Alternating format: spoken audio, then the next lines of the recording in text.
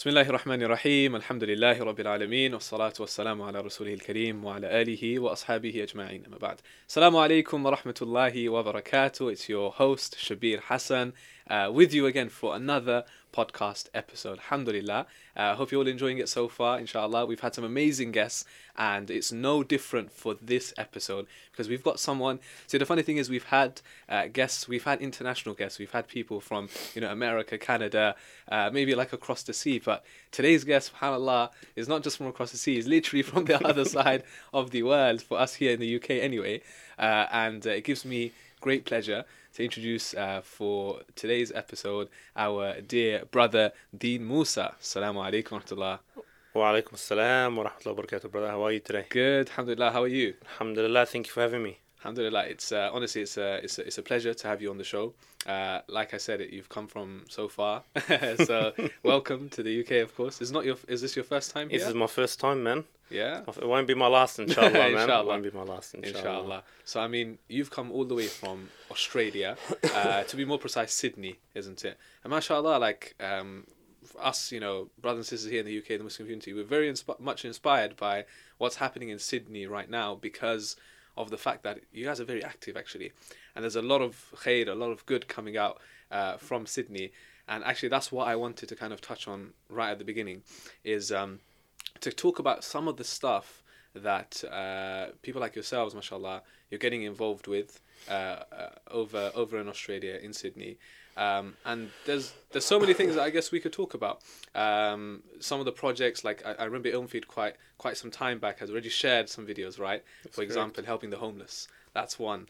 So how about if you introduce yourself, inshallah, just to tell us a bit about some of the projects, briefly, like feeding the homeless, for example, the Quran project and things like that. Some of the things that you've been involved with, inshallah. Allah barik feek. So alhamdulillah, a few brothers and myself, we started Brothers in Need in 2015. And it started off as, I guess, if you want to say, a knee-jerk reaction to some of the issues that were happening locally and globally around the world. At the time, there was the Lindt Siege Cafe incident in Martin Place, and also what was happening around the parts of the Middle East. So alhamdulillah, we started this initiative, and it started with feeding the homeless. Okay. So, and that was an initiative we started once a fortnight initially, and alhamdulillah, over the years, it's established itself to grow 6 days a week over 2 states. Wow. So currently we're in New South Wales, Brisbane, and next month we're actually starting on the Gold Coast. Okay. So alhamdulillah, just Did you say South Wales, yeah? New South Wales. New South Wales, yeah, okay. yeah. See, us people here, we're just going to get confused because we have a Wales here as well. Yeah, alhamdulillah, that's amazing. So I think that's such an important, because the thing is, I guess if we touch even on the word da'wah itself, which is like, a lot of people would think it's quite direct. Let's just go to someone who's never been exposed to Islam before and just in your face kind of, here's a Quran, take it. This is Prophet Muhammad, etc. And we just go into it. But actually, this is a type of da'wah which is really important, which is it's through one's actions, right? Most So definitely. I'm sure, from your experience, maybe going out, feeding the homeless, of course, many of them would probably either be non-Muslim, never heard of, Islam before, never had an interaction with Muslims. So it's interesting to just know, how do you kind of go about that? Do you have a kind of approach where, are you direct, or do you do things more in a subtle way? Do you just let your actions talk in that sense? So you summed it up quite well. We find that our actions speak louder than words, as the saying goes. So alhamdulillah, from the beginning of it, we start off with a very brief, simple reminder, smiling in the face of your brothers as charity. Even to us, when we give the food out, we don't wait for them to take it. We're actually on the forefront of giving it to them so they don't feel vulnerable in that position. Yeah. So when you're on the forefront of actually giving and you're smiling in their face, you can imagine some of these people, they might see, brothers with beads and, abayat in the middle of the night in Martin Place. Sometimes it could be quite scary when you've got, 20 or 25 odd volunteers out and about. But alhamdulillah, over the last 4 years, we've been able to build rapport, with the poor and needy on the streets. So we've got like a relationship where we have first name basis. They know us and we know them. And even to the extent, alhamdulillah, we've had people actually accept Islam. Really? with us. Subhanallah. Yeah, and we actually don't give out any literature. So for us, it's that action that really, I guess, speaks volumes. And subhanAllah, there was actually one incident where one of the homeless people actually asked for a jumper. We were giving out jumpers on a night, cold night in winter, and we actually ran out of jumpers. So one of the volunteers actually gave the jumper that was on his back, to this homeless person. A year later, he comes up and he says, "I've been watching you guys for a year, and there hasn't been an agenda. You haven't come out and forced us to read your literature. You've never really directly talked to us about Islam, and I actually want to accept Islam now because of what I've seen over the year." And that was just from a simple act of giving him our jumper. So subhanallah, it is those subtle actions that are important, that do leave marks in people's lives. That's amazing, and I think that's a powerful lesson for everyone. Really, is just the fact that you just as in we don't like the brother said who actually accepted Islam. You don't have to have an agenda. You don't need to go out there thinking, right, I want to get XYZ number of Muslims on the tally today. Literally, it's just about being a good human being, right? That's Most what definitely. our Prophet ﷺ taught us. Alhamdulillah. And I actually wanted to touch on yourself as well, because I mean, you also you also needed that push yourself in terms of coming closer to the Deen. And subhanallah, if some people, mashallah, they see the work you're doing now, but then no one could possibly imagine the background that you've come from, which is, I mean, you've spoken about it before as well, in terms of coming from the background from the nightclub scene, which I did want you to speak about, only because so we can kind of get an insight into the life that you were in, and then how things change around. Because of course the question would be for anyone is like, okay, how on earth did you come out of that lifestyle and come closer to the Deen? So why? Let's ask the obvious question: what exactly were you doing in terms of being? I know you were working in the nightclub. So what exactly was your role, and what kind of stuff were you getting involved with? So it started off just being a normal person that would go to the clubs, once a week on the weekend. It started off as that, nothing, I guess, hardcore per se.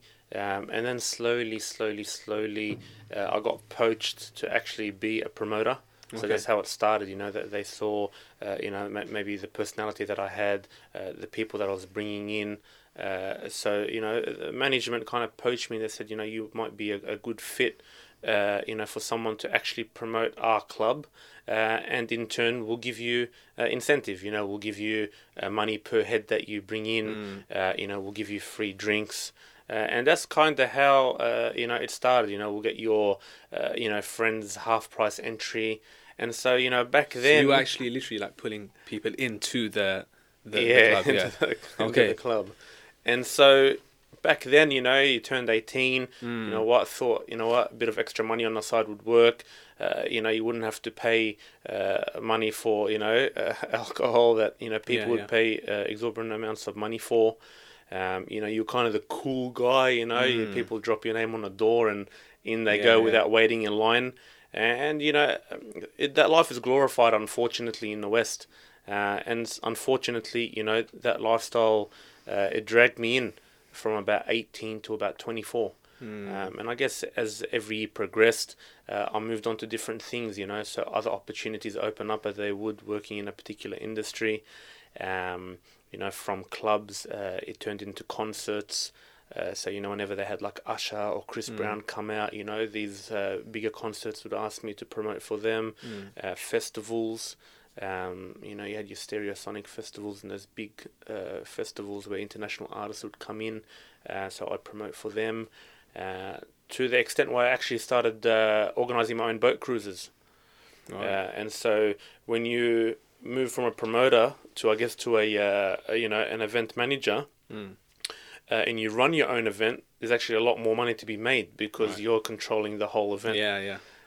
So unfortunately, along the way, I did get caught up in different vices.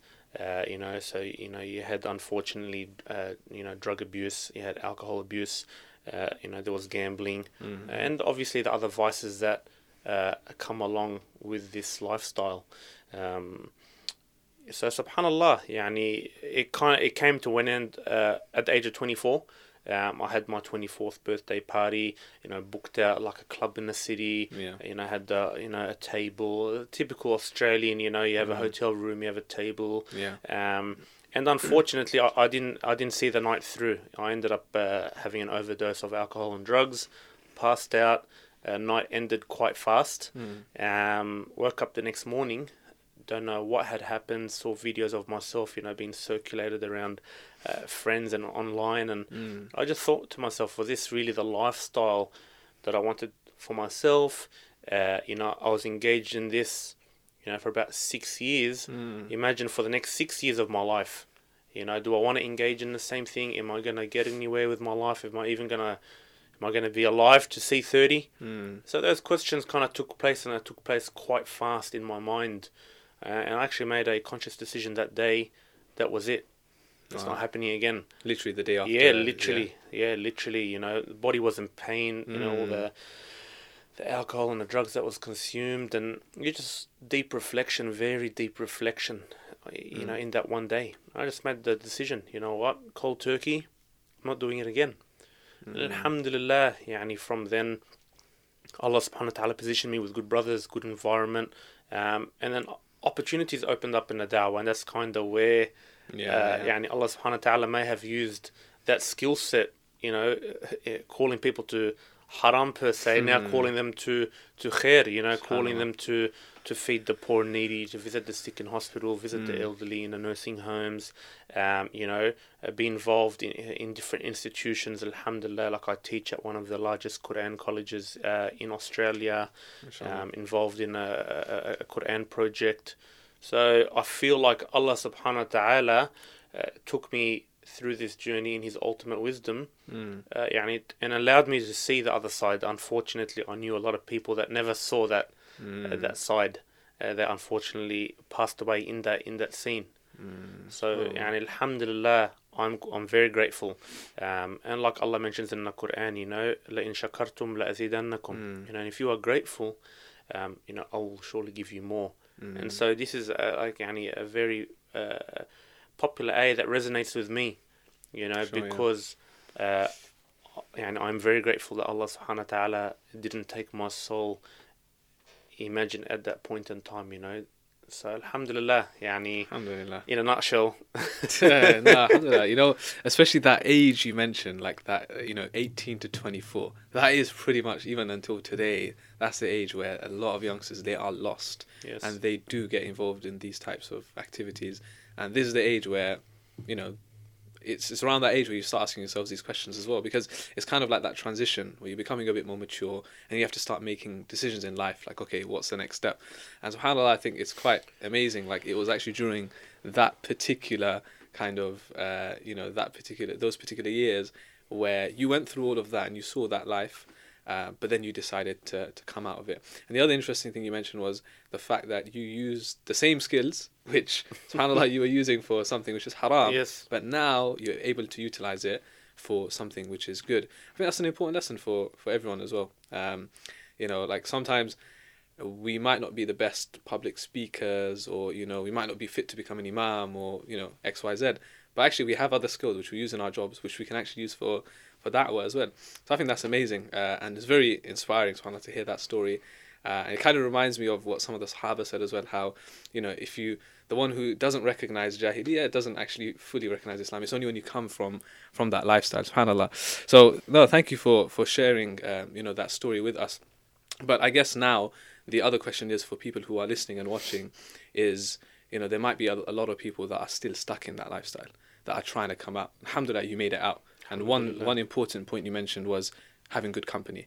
So what would your advice be to those brothers and sisters that are, whether it's in Australia, in the UK, around the world, that are stuck but are trying to make it out? Well, you hit the nail on the head. Good company is paramount.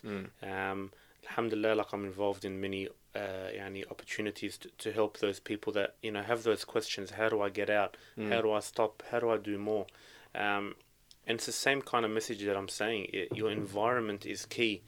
I remember when I left that scene, you know, the nightclub scene, and I made that conscious decision, I had people that would call me every Friday night, because in Sydney, Friday night, Saturday night, they're the Yeah. nights that you go out. Yeah, yeah. So I made a decision where I told them, if you call me on Friday or Saturday or Sunday, I will not pick up. And like clockwork, they would call me. And it went on for about 6 to 12 months. Wow. So the shaitan was still Yeah, trying yeah. to suck me into that lifestyle. Obviously, the shaitan comes in many ways and shapes and forms. You know, he won't tell me now, per se, go clubbing. Yeah, It's just not something that he'll pull me into now, you know. But back then, if I had picked up, it could have been problematic. And so sometimes we lie to ourselves and we say, you know what, I'm strong, I'll be fine. That particular person that, you know, I might, you know, do things that may not be pleasing to Allah, I'll see them, Yeah. I'll engage with them, it's fine, I'm strong enough.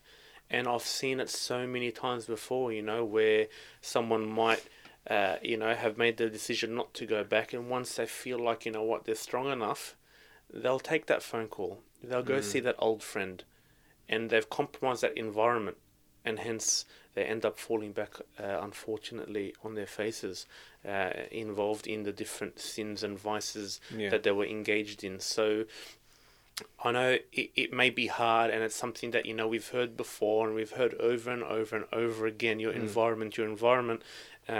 But really, that is the solution. It is a hard decision to make, because sometimes you may enjoy yourself so much more with some of those people than you might, you know, on the deen, you know. It may Yeah. not be cool, you know, to hang out with certain people, but I can guarantee you, once you keep that sohbah, you know, that friendship, that environment, you know, in a strong way, it will help you grow as an individual. So when you do sit with yourself and the shaitan tells you, you know, get involved in this thing that displeases Allah, you'll have that good environment to fall back on, whether it's your friends, whether it's your family, whether it's your spouse, you know. So definitely environment is paramount. Whatever way you can create yourself like a force field, a barrier, and have multiple barriers, Yeah. you know, because if one barrier falls, you have another barrier, you know, you have another fortress per se that will kind of, you know, soften that blow, soften that call,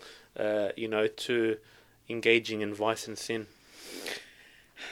I want to move on now to you know, one of the main kind of discussions that I wanted to have on this episode, which is some of the work that you're involved with now in Australia, helping a lot of youngsters. Of course, I'm sure you you know, you help a lot of youngsters, again, similar backgrounds that we're talking about, but more specifically, something that maybe isn't spoken about enough is in general addiction.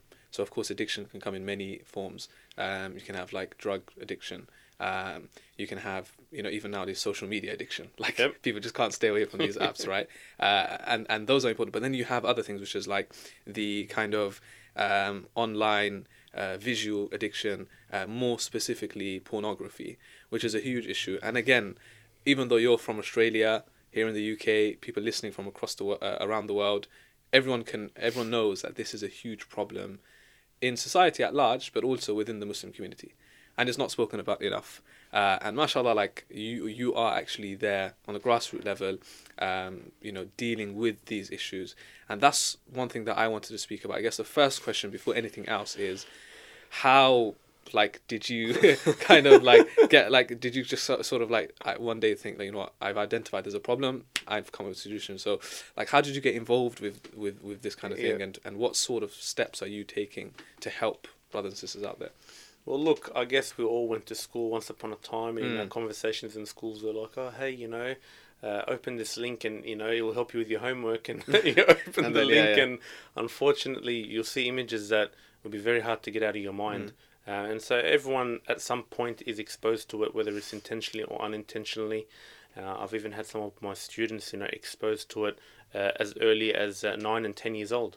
So obviously the environment, once again, you know, once you have those people, whether it's in a school environment, whether it's your cousins, you know, they find this stuff hilarious at a younger age. And so some people don't go past it. Unfortunately, you know, what they've seen entices them, intrigues them, and it turns from, you know, viewing this once a week, you know, to a couple times a week, to once a day, to multiple times a day. And then the addiction, you know, it's something that it stays with them for a very long time. So, subhanallah, back in 2017, a brother, Ustaz Wael Ibrahim, he's been, I guess, talking about the dangers of pornography addiction for about 8 to 10 years now. And he travels the world, you know, alongside Mufti Menk and the likes of the Mufti. And he talks about it, you know, on stage, in conferences and events, about the dangers of pornography addiction. And so he had a couple of workshops in Sydney. And so, you know, we were told about the workshop. We said, oh, you know what, very interesting. A brother and I, we went to it. And subhanallah, like, we just started sharing the statistics on our social media platforms. Yeah. That's all we did at the time. We just shared those stats, and they were quite frightening statistics. And before you know it, you know, people started reaching out to us. Oh, hey, I know someone who's addicted. Or hey, I'm addicted. Or hey, you know, someone that I love or is close to is addicted. So it kind of was an unintended outcome, really. You know, it wasn't something that I, thought, this should be an interesting topic to help people with. It just started off as something as just sharing data about how prevalent it is. And subhanallah, once, we saw that, was arising, I actually reached out to Ustaz Wael Ibrahim, and I told him, look, like, what do I do? So he's been running workshops for quite some time. So he's done a few certification programs for us in Sydney, in Perth as well. And he, over the last year and a half now, he's just been building our knowledge in regards to this. And you did mention it. You said addictions do share the same kind of patterns. So whether it's drug addiction, alcohol addiction, gambling addiction, sex addiction, they're all kind of in the brain. They share the same kind of pathways. So, subhanallah, that's kind of where it started. Initially, there was a bit of backlash, you know. Even my mother-in-law, she'd be like, to my wife, she's like, why is your husband always talking about pornography for? What's wrong with this guy? Is he addicted? So my wife, obviously, because she, she understands the context, understands, how it came about, she was able to explain that this is a problem, just like any other problem that our community faces. And then my mother-in-law started, because she follows me on social media, she started, sharing this content. Oh, wow. So it's something that, because there's so much shame, associated to it, it's a taboo topic, how dare we talk about this? People are genuinely struggling, and they are crying out for help. So, alhamdulillah, like my personality, very thick skin, so I'm not fussed by what the people say. So alhamdulillah, I was able to keep sharing that content without worrying what people would say. But you walk down the street, you'd be like, oh, look at that porn guy. So I can imagine. It's not the best title to have, but you look at the benefits, the results, results. In 2018, last year, I had about 25, people reach out to me that are clients, and we put strategies in place and we have discussions, and that's 25 people I wouldn't have reached out to. Of course. That's 25 people I know of. There's probably more people that have been following that I don't know about, that are still shy, that are still, struggling with the concept within themselves. So over time, I can imagine more and more people reaching out. Unfortunately, because of, where we are in Sydney, I've had actually people, in Bangladesh, in different parts of the world that have reached out saying, and they start off by saying, help me, I'm drowning, they're very upset with themselves because, it does have negative consequences on yourself. One thing I was going to say is, what is the first step in terms of, because a lot of people, they have addictions, but maybe they don't even know they're addicted.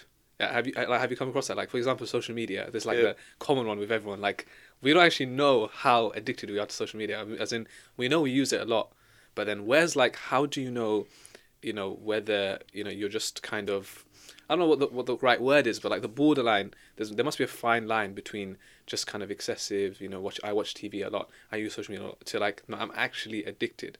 So I guess with pornography, of course, if someone is, consuming, let's just say, pornography, but then how would you know that that person has reached a level of addiction where it's detrimental to that level, I guess? So what's the first step that you would not usually see in some of these people? So I'll ask a question back, and this question was it was given to me. So let's use like an example where someone is addicted to smoking, right? So say someone that smokes 1 cigarette a day, someone that smokes 1 cigarette a week, one person that smokes 1 cigarette a month, and they've been doing this for 10 years. Which one of them is addicted? The one that's doing it. So the first one was what, once a? It was once a day. Once a day, right? Once a week or once a month. Okay, it must be. But they've been doing it for 10 years, all three of them. Right. Which one do you think is addicted? It's a tricky question. That is a tricky question. The question's back on you now. I mean, for me, it must be the person that's doing it once a day. As in general, he's doing it more, right? Yep. So there you said it. Addictions, they vary. Right. So some addictions, they're done more regularly than others. Okay. But looking at it from an outside perspective, they're all addicted. But they're doing it at different levels. I see. So that's how I would look at it. Someone would tell you, you know what, I'm not addicted. But he may not be as addicted as someone who's glued onto the phone compared to someone else who does not get off the phone. But they all have different levels of addiction. Right. Because it's done continuously over and over and over again. So, it's important that they identify, that this habit is something that they keep doing over and over and over again. And that's what tends to happen with cigarettes. Yeah. It's a habit, someone that stops smoking, the habit is that they always put their hand to their mouth. So that's why they always try and find something to counter that with, whether they eat. So you find a lot of people that stop smoking, they put on a lot of weight. Because now instead of smoking, they're putting food in their mouth. So there's the addiction side of things, so they have those nicotine patches, for example. Yeah. That curbs addiction, but then you have the habit. So addictions work in that fashion. I was in terms of like age, have you come across a kind of more specific or common age range of people who are more addicted to pornography, or would you say it varies? What have you kind of found from? So data is showing us that people are watching this younger and younger now. Due to smartphones being accessible. And that's one of the things, because of its accessibility. Yeah. I'm sure, we have nieces and nephews and cousins. How many of them under the age of 5 have devices, whether it's tablets, whether it's iPads? Everyone's on it. Everyone, So, there's pornography, like you mentioned, and there's a visual addiction banner, So you have the gaming addiction, you have the social media addiction, you have the pornography addiction. But even like if you look at, our kids, they're addicted to watching, Peppa Pig, for example, or they're addicted to watching Spider-Man or Superman or any of these shows. So these kids, sometimes you'll see it, we'll be out and about shopping, or we'll be out doing something in a family gathering, and the kid will start, and here's a device. And straight away, and they stop crying. And you take it off them and see what happens. So it's different on every level. And it's a concern that, unfortunately, we're not taking seriously. It's become an easy way to parent. Like parents now, they're like, just give them the device, it'll be fine. Yeah. They're not asking me for anything, they're not nagging me. And we see that a lot, in Sydney, in Australia. It's an easy way to just keep the children quiet. Just watch TV. Just jump on a tablet. And the thing is, it's very difficult to monitor nowadays as well, isn't it? Most definitely. So we don't really know when we hand that device over, whether it's a mobile phone or tablet, television, whatever it is, laptop. We can't really, there's things you can, there are measures in place, but really with the ease of it nowadays, you're on a normal website and a pop-up comes up, you click on that, that's it. Even certain social media kind of websites, it's very easy to lead onto these things. So, that kind of makes sense what you're saying, that it's happening at a much more younger age now. But then the question is what do we do? You know, that's I guess that's one of the main questions. Number one is what do we do, and then we'll come to also is, you know, coming out of the addiction. We'll kind of cover that as well. But what measures have you kind of seen that we can put in place to avoid these things happening? Is it just the fact that we just literally do not hand the mobile phone over to these kids in your advice? So look, there's different strategies for this different demographics. So, you know, if I'm a parent, I have to act like a parent. Like if my kid tells me, give me the phone, I'm the parent. I should dictate to my child what to do. You know, I shouldn't be at their mercy because they're going to start crying in public and they're going to embarrass me. Here's the phone. Because, you know, there's a system that I use, you know, and the science behind it. You have the reward system and then you have the bribing system, right? So if I go to the shops, for example, and I take my child in there, and my child starts crying and running running amok, you know, there's a tantrum. If I give them a chocolate today, it keeps them quiet. They're in power because they've started the crying. I give them something in return to keep them calm, right? And then as they get older, that chocolate isn't going to work for a 15-year-old now. It worked when I was 3. It's not going to work when I'm 15. Now I'm going to want something bigger. But the reward system is I dictate in the beginning, if you're good while we go shopping, I will give you something. So the power is in my hand. Yeah. So parents need to start acting like parents. You know, even at schools, teachers need to start acting like teachers. You know, I have a rule in my classroom for the 3 hours that we teach in the afternoon. No one wants to take their phones out. And that rule actually is applied on myself. So even I don't take my phone out. So that's a very important concept that we, you know, as leaders, as parents, as mentors, we need to implement. We need to be a model. And we always look at the Prophet ﷺ as a role model.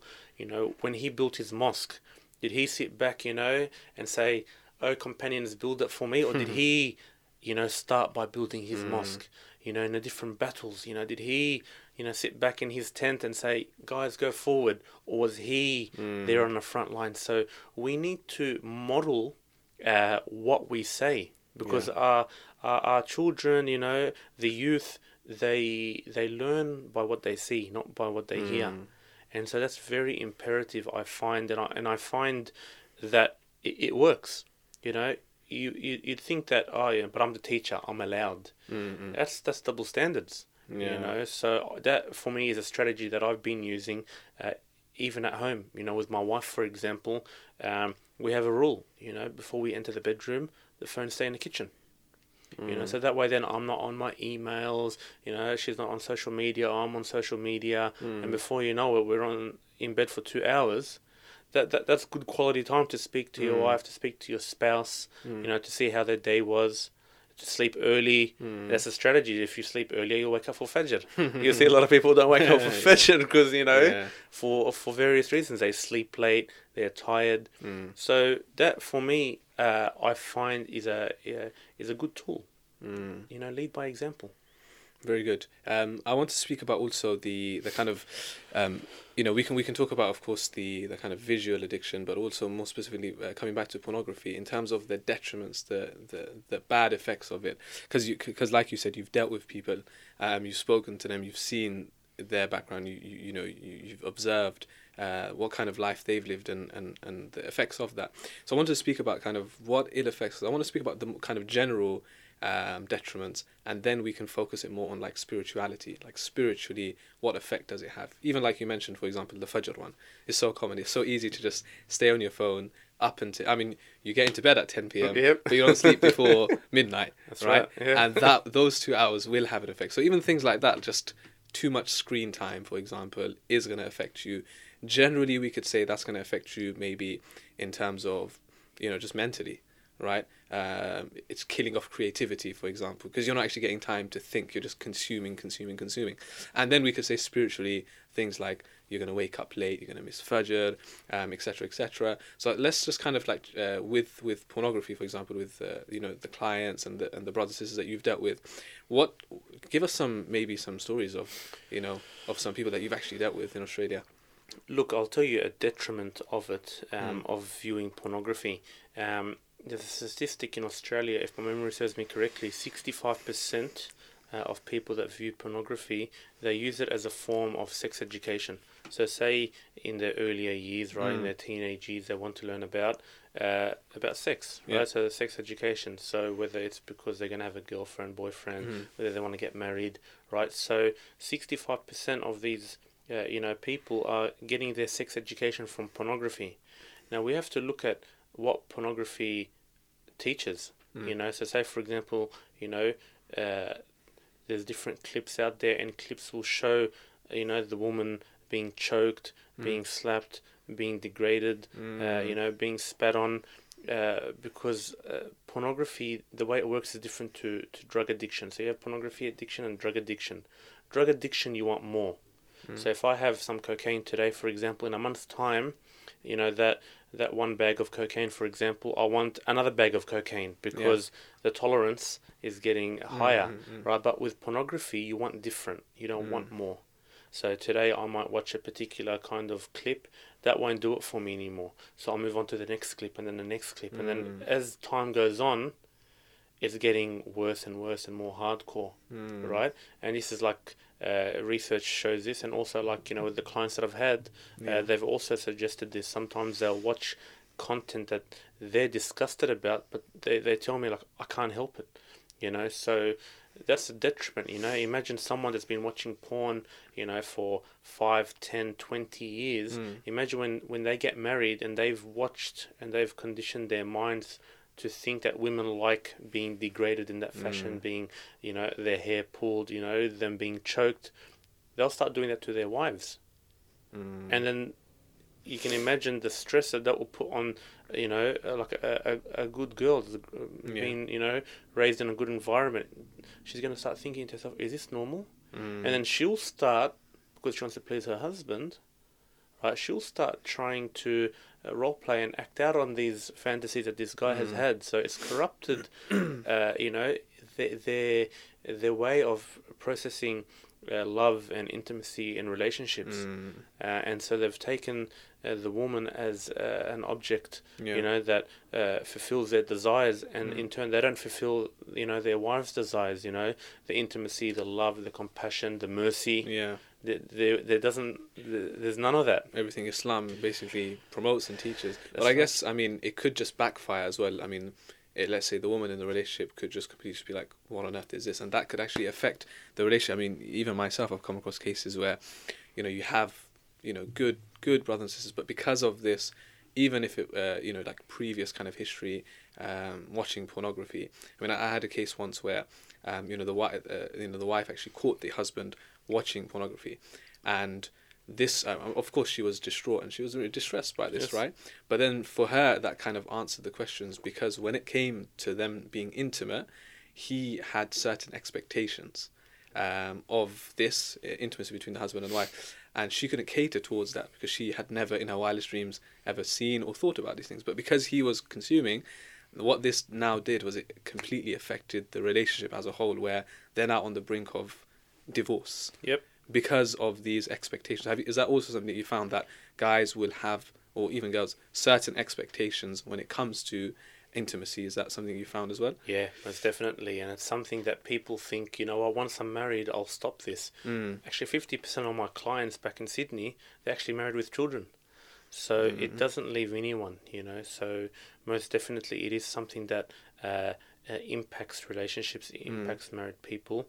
And, I have had, quite distressing stories, of clients of mine that, are religious people, are people that have memorized the Book of Allah, they lead in mosques, and they've been impacted by pornography, and they can't seem to shake it off, because once again, imagine watching this content for years and years and years and years on end.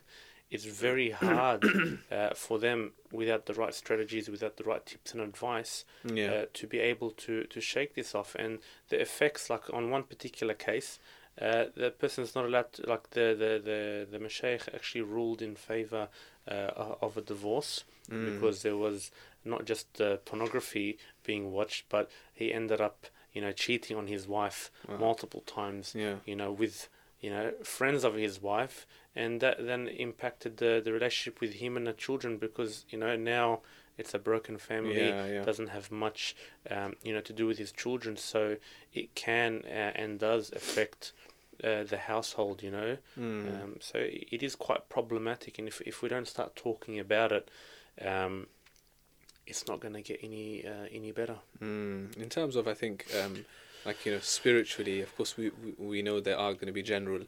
I think even from a health or physiological perspective, as far as I'm aware, I've heard cases where it leads to things like, again, because of the expectations and everything else, with the men, it leads to things like erectile dysfunction, for example. Like I've heard of cases like this. Yep. So even from a health perspective, actually, because of things like masturbation, for example, which is completely unnatural, and because of that process, now when it actually comes to being intimate with your own spouse, these things kick in. So a lot of people don't actually realize that long term this is going to impact you. Have you also come across these kind of cases as well? It's a very good point. So there's a term called porn-induced erectile dysfunction.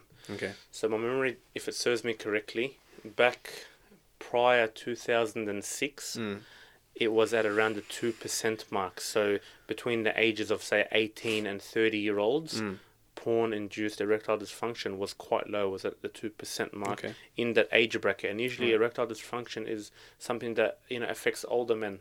Yeah. Now, after, the 2006 and the streaming of porn was made a lot more accessible, that jumped up to 30% in 2015, if my memory serves me correctly. Wow. So it's a big jump from 2% to 30%. So 1 in 3 men potentially have porn-induced erectile dysfunction. Now, erectile dysfunction, imagine at someone aged 18 to 30 who's in their prime, so to speak, if they can't, use their bits, then it can have some emotional for stress. family planning. Yeah, That's basically out of the window now. That's right. So it's sad, and I did have a case where this particular gentleman will change the story, parts of it for, I guess, the confidentiality of the client. He was from overseas, moved to Australia by himself, so he had a lot of free time to himself. And then he started engaging in, going to brothels to fulfill, those desires that he had. One time his boss made a comment to him, kind of sizing him up, saying, "You know what, I done 1, 2, 3 on the weekend, you probably done nothing." And for him, he actually took it seriously. He actually took what he said seriously. He's like, and he started reflecting to himself, and he started thinking, why can't I talk to all these girls? Why can't I do all these things? He wasn't from a religious environment. And then he started having anxiety to the point where, and these are from his own words, when he'd go to the brothel after that, he couldn't, perform. So he'd actually, go there, nothing would happen. He would go back home, engage in drug abuse, go back to the brothel the same night, and then, it would work. Then it happened even worse. So he'd go twice in a night, and it didn't work. Then he started doing things with the same gender, and he found that it worked. So in his mind, he started thinking, maybe I'm down that particular, going down that particular path, And then he broke down one time when he went to, the brothel, and she told him, you need to seek some help. So it can go down different mini paths. One particular case as well ended up leading him to depression, where he had suicidal thoughts and ideation, and he wanted to jump in front of a train. So he actually drove to the train station, and he wanted to commit suicide. And mind you, this particular case, he was a hafiz. So when I in one of our sessions, I had a particular ayah of the Quran being recited, la taqnatu min rahmatillah. And I had this verse being played, and his face, there was no movement. So then I paused the clip, and I asked him, "Do you understand what is being said?" And he said, "No, I don't." And this person's a hafiz. So then I started giving him the translation of this particular verse, and he started crying. he burst out in tears. He said, the reason why I wanted to commit suicide, because I don't think Allah would forgive me for what I've done. So, subhanallah, like, it has many detriments and many effects that some are visible and some are not. Like, if we were to see someone that, was addicted to ice or heroin, right, over 15 years, you'd see some physical changes. With pornography, there's no physical changes. So you wouldn't be able to tell if someone needs help or not. So it is a struggle, but once again, like in Sydney anyway, we started building a team of brothers and sisters to start talking about this. So we're talking about it at schools, we're talking about this at conferences, at events, at universities. Alhamdulillah, like we're just upskilling ourselves. We have like a one-on-one sessions. We're starting to do like online sessions. Because they say, like, statistically speaking, people, when they reach out for the first time, they like to do it anonymously. So having different facilities, in the future, we want to have, like, a detox camp. So say, for example, you have a 2-3 night retreat, and, your phone gets confiscated, per se, the first night. And you have different activities, to get the people off their devices. It won't obviously solve their problems in 2-3 days. But just for them to realize that they do have a problem, like even now, me being in the UK, I don't have, I don't have internet on my phone, so I've got to go to the coffee shop, I'll go to my, to my friend, connect me to a hotspot. And then you realize yourself, like, subhanallah, I'm always on my phone. How reliant you are as well. It's crazy. So, you know what, I just keep it in my bum bag and I'm like, you know what, I'm not going to touch it. Yeah, you know what? I think even just raising awareness of these things, like you said, it's not going to solve problems. Speaking to people, 2-3 day retreats, etc. But sometimes for them to kind of realize the extent of the problem, and especially even people who aren't, of course, involved, but still to know that this is a real problem, and the fact that many of the things we spoke about, a lot of people are going to open up their eyes now and be like, wow, we thought maybe it's sinful. Spiritually, it's going to harm, which no doubt it will harm you spiritually, even if you're not addicted to it once, twice. Of course, these things are sinful. You're going to be held accountable for it. But before it gets to a stage, that's what we're talking about, of becoming addicted, these things still long-term have an effect. So some of the stuff we've spoken about, like the health side of things, physiological, even mentally, how it affects you, I think is important to have these discussions. And now I think it's good to kind of speak about the spiritual aspect of things, because subhanAllah, like you said, you won't be able to tell. You could meet a brother who's got a beard, for example, like you said, Hafiz, you have scholars, etc., who are kind of in that, getting involved in these sorts of things. But, long term, even on a spiritual level, what kind of things can we do in order to kind of break free from this? Only because, of course, you can continue, for example, praying salah. Let's just say, for example, because we're not saying that these people who are involved, that they've left everything else. Some people are still praying salah. And they're still, all of us, we pray, we're still doing our things, but we're sinning at the same time, right? That's right. And everyone has a struggle. And for some people, the struggle is pornography or visual addiction. So they might still be praying, but, what would your advice be in that regard, in terms of when people start realizing after a while, you know what, I'm praying, but there's something missing inside because of what I'm doing? What would your kind of advice be to these people? Look, most definitely to reach out. Just like when you're sick, you go to a GP, you go to a doctor, for a solution, for a prescription to help you. Most definitely reach out. Yeah. It's very important. One of the things that I encourage is having an accountability partner. Yeah. So a partner where you can reach out to, you can inform them, someone that's trustworthy, someone that you trust, not someone that's going to mock you or judge you. Yeah. This is very important. And it helps them along the way, so you have like small goals. So for example, someone might say after viewing pornography, I'm never going to watch it again, so this is called false quitting, but what tends to happen, whether it's with alcohol, with drugs, with pornography, they tend to go back to it because, it's a habit, it's an addiction. So, something so small as, for example, I'm not going to watch pornography today. And then today comes, and then, you've passed a little, burst of dopamine goes in your mind, you've achieved something, and then, the next day you say, I'm not going to watch pornography again today. And then the same thing happens, you know. So now you're starting to get natural hits of dopamine, which is a feel-good hormone, which makes you feel good that you've achieved something. And before you know it, 1 day turns to 2 days, 2 turns to 3, 3 turns to a week turns to a month. Before you know it, you know, you're 3, 6, you know, months in, and you haven't watched it. And you're like, how did I do this for 6 months? But that's just because every day you said, I'm not going to watch it today. Small steps, basically. Most definitely. Small steps, but solid steps. So that's a technique, a practical strategy that I have with my clients. And that could be the same with anything as well. You can roll it out, you know, with cigarette addiction, with any kind of addiction, alcohol addiction. Have those small steps, you know. You got to make it practical. So like I said, with my wife and I, for example, and I tell this to my clients, most porn is consumed on your phone. People are consuming porn the most on their phones. So if you're consuming it on your phone, what tends to happen, people are consuming it in private places. You know, you wouldn't see someone consuming porn on the bus. You know, you'd see someone consume it in their bedroom, in the depths of the night. So, for example, you know, leave your phone outside.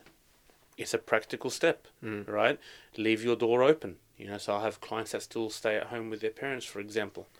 You know, keep your door open, right? So all these little small practical steps that actually help with creating a good environment, which is what we were talking about before.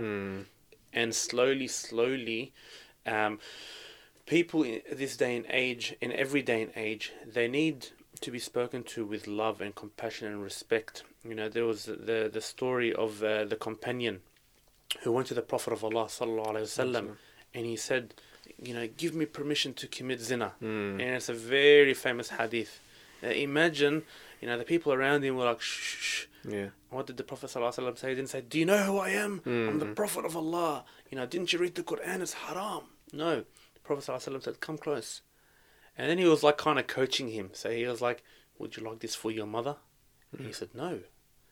You know, would you like this for your sister, for your daughter, for your aunt? And he said, no. And then the Prophet ﷺ made dua for him, and as he said that, he never went close to zina. So we need to stop, you know, when anyone comes to us, you know, with an addiction, with something in the past, you know, that's troubling them in secret, we need to stop being like the haram police. People know it's pushing haram. them away further, That's right. basically, yeah. That's right. People know it's haram, hence they go to scholars asking them for a fatwa. But if we treat people with compassion and mercy and love, and this is the example of the Prophet Muhammad sallallahu alaihi wasallam. He was rahmatul lil alamin. He was a mercy to people, you know, to humankind, to mankind. So I find when I take that approach with my clients, that actually when they relapse, because relapse is part of the journey, right? Because it's an addiction, it's a habit. They're comfortable in reaching out to me. But if I was to tell them, how dare you? We've been working hard for 6 months, you know, and you know what have we achieved? They wouldn't turn back to you.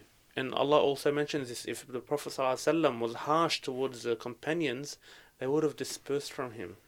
So there's lessons to be learnt, you know, from our leaders, to our scholars, to our imams, to parents, to teachers, you know, to ourselves. We have to start treating people with respect, with love, with mercy, with compassion. And only in that way will people start opening up more. And when they do, they will be more comfortable, and if they're more comfortable, they want to be around you, which will be a good environment. And يعني, through the will of Allah Azza wa Jal, يعني, you will set them free from their shackles of addiction. I mean, on just coming to kind of the end of things, there's so much we can kind of discuss. I think one huge issue in our community is, you know, what I said right at the beginning, which is we don't speak about these things. And like some of the buzzwords that we've already mentioned today, for example, pornography, masturbation, you know, intimacy, sexual health, these kind of things, they're not spoken about. So you wouldn't kind of hear your like average imam giving a khutbah and addressing this issue, though at the same time it's much needed. And it's something which is there in the community. I mean, for me, it kind of falls under, you know, an-nahyu anil munkar, right? Like literally forbidding people from doing. If you see that vice, which is prevalent in the community, and the stats don't lie, right? That's right. On Australia, in the UK, in the West, wherever, like the stats don't lie, and it is a huge issue within, especially the Muslim community as well. Like we can't shy away from that. So how do we kind of overcome that? Like, is it just the fact that people like ourselves just need to kind of come along and just speak about it? Even if, like you said, you yourself, you're quite thick-skinned, so you can just take it. You know, someone says, "Oh, you know, why are you talking about this issue for?" You could just be like, "Well, khalas, I'm just going to carry on." How do you think we can just overcome that? Do you just think we just have to just carry on and just do our thing, or any piece of advice there?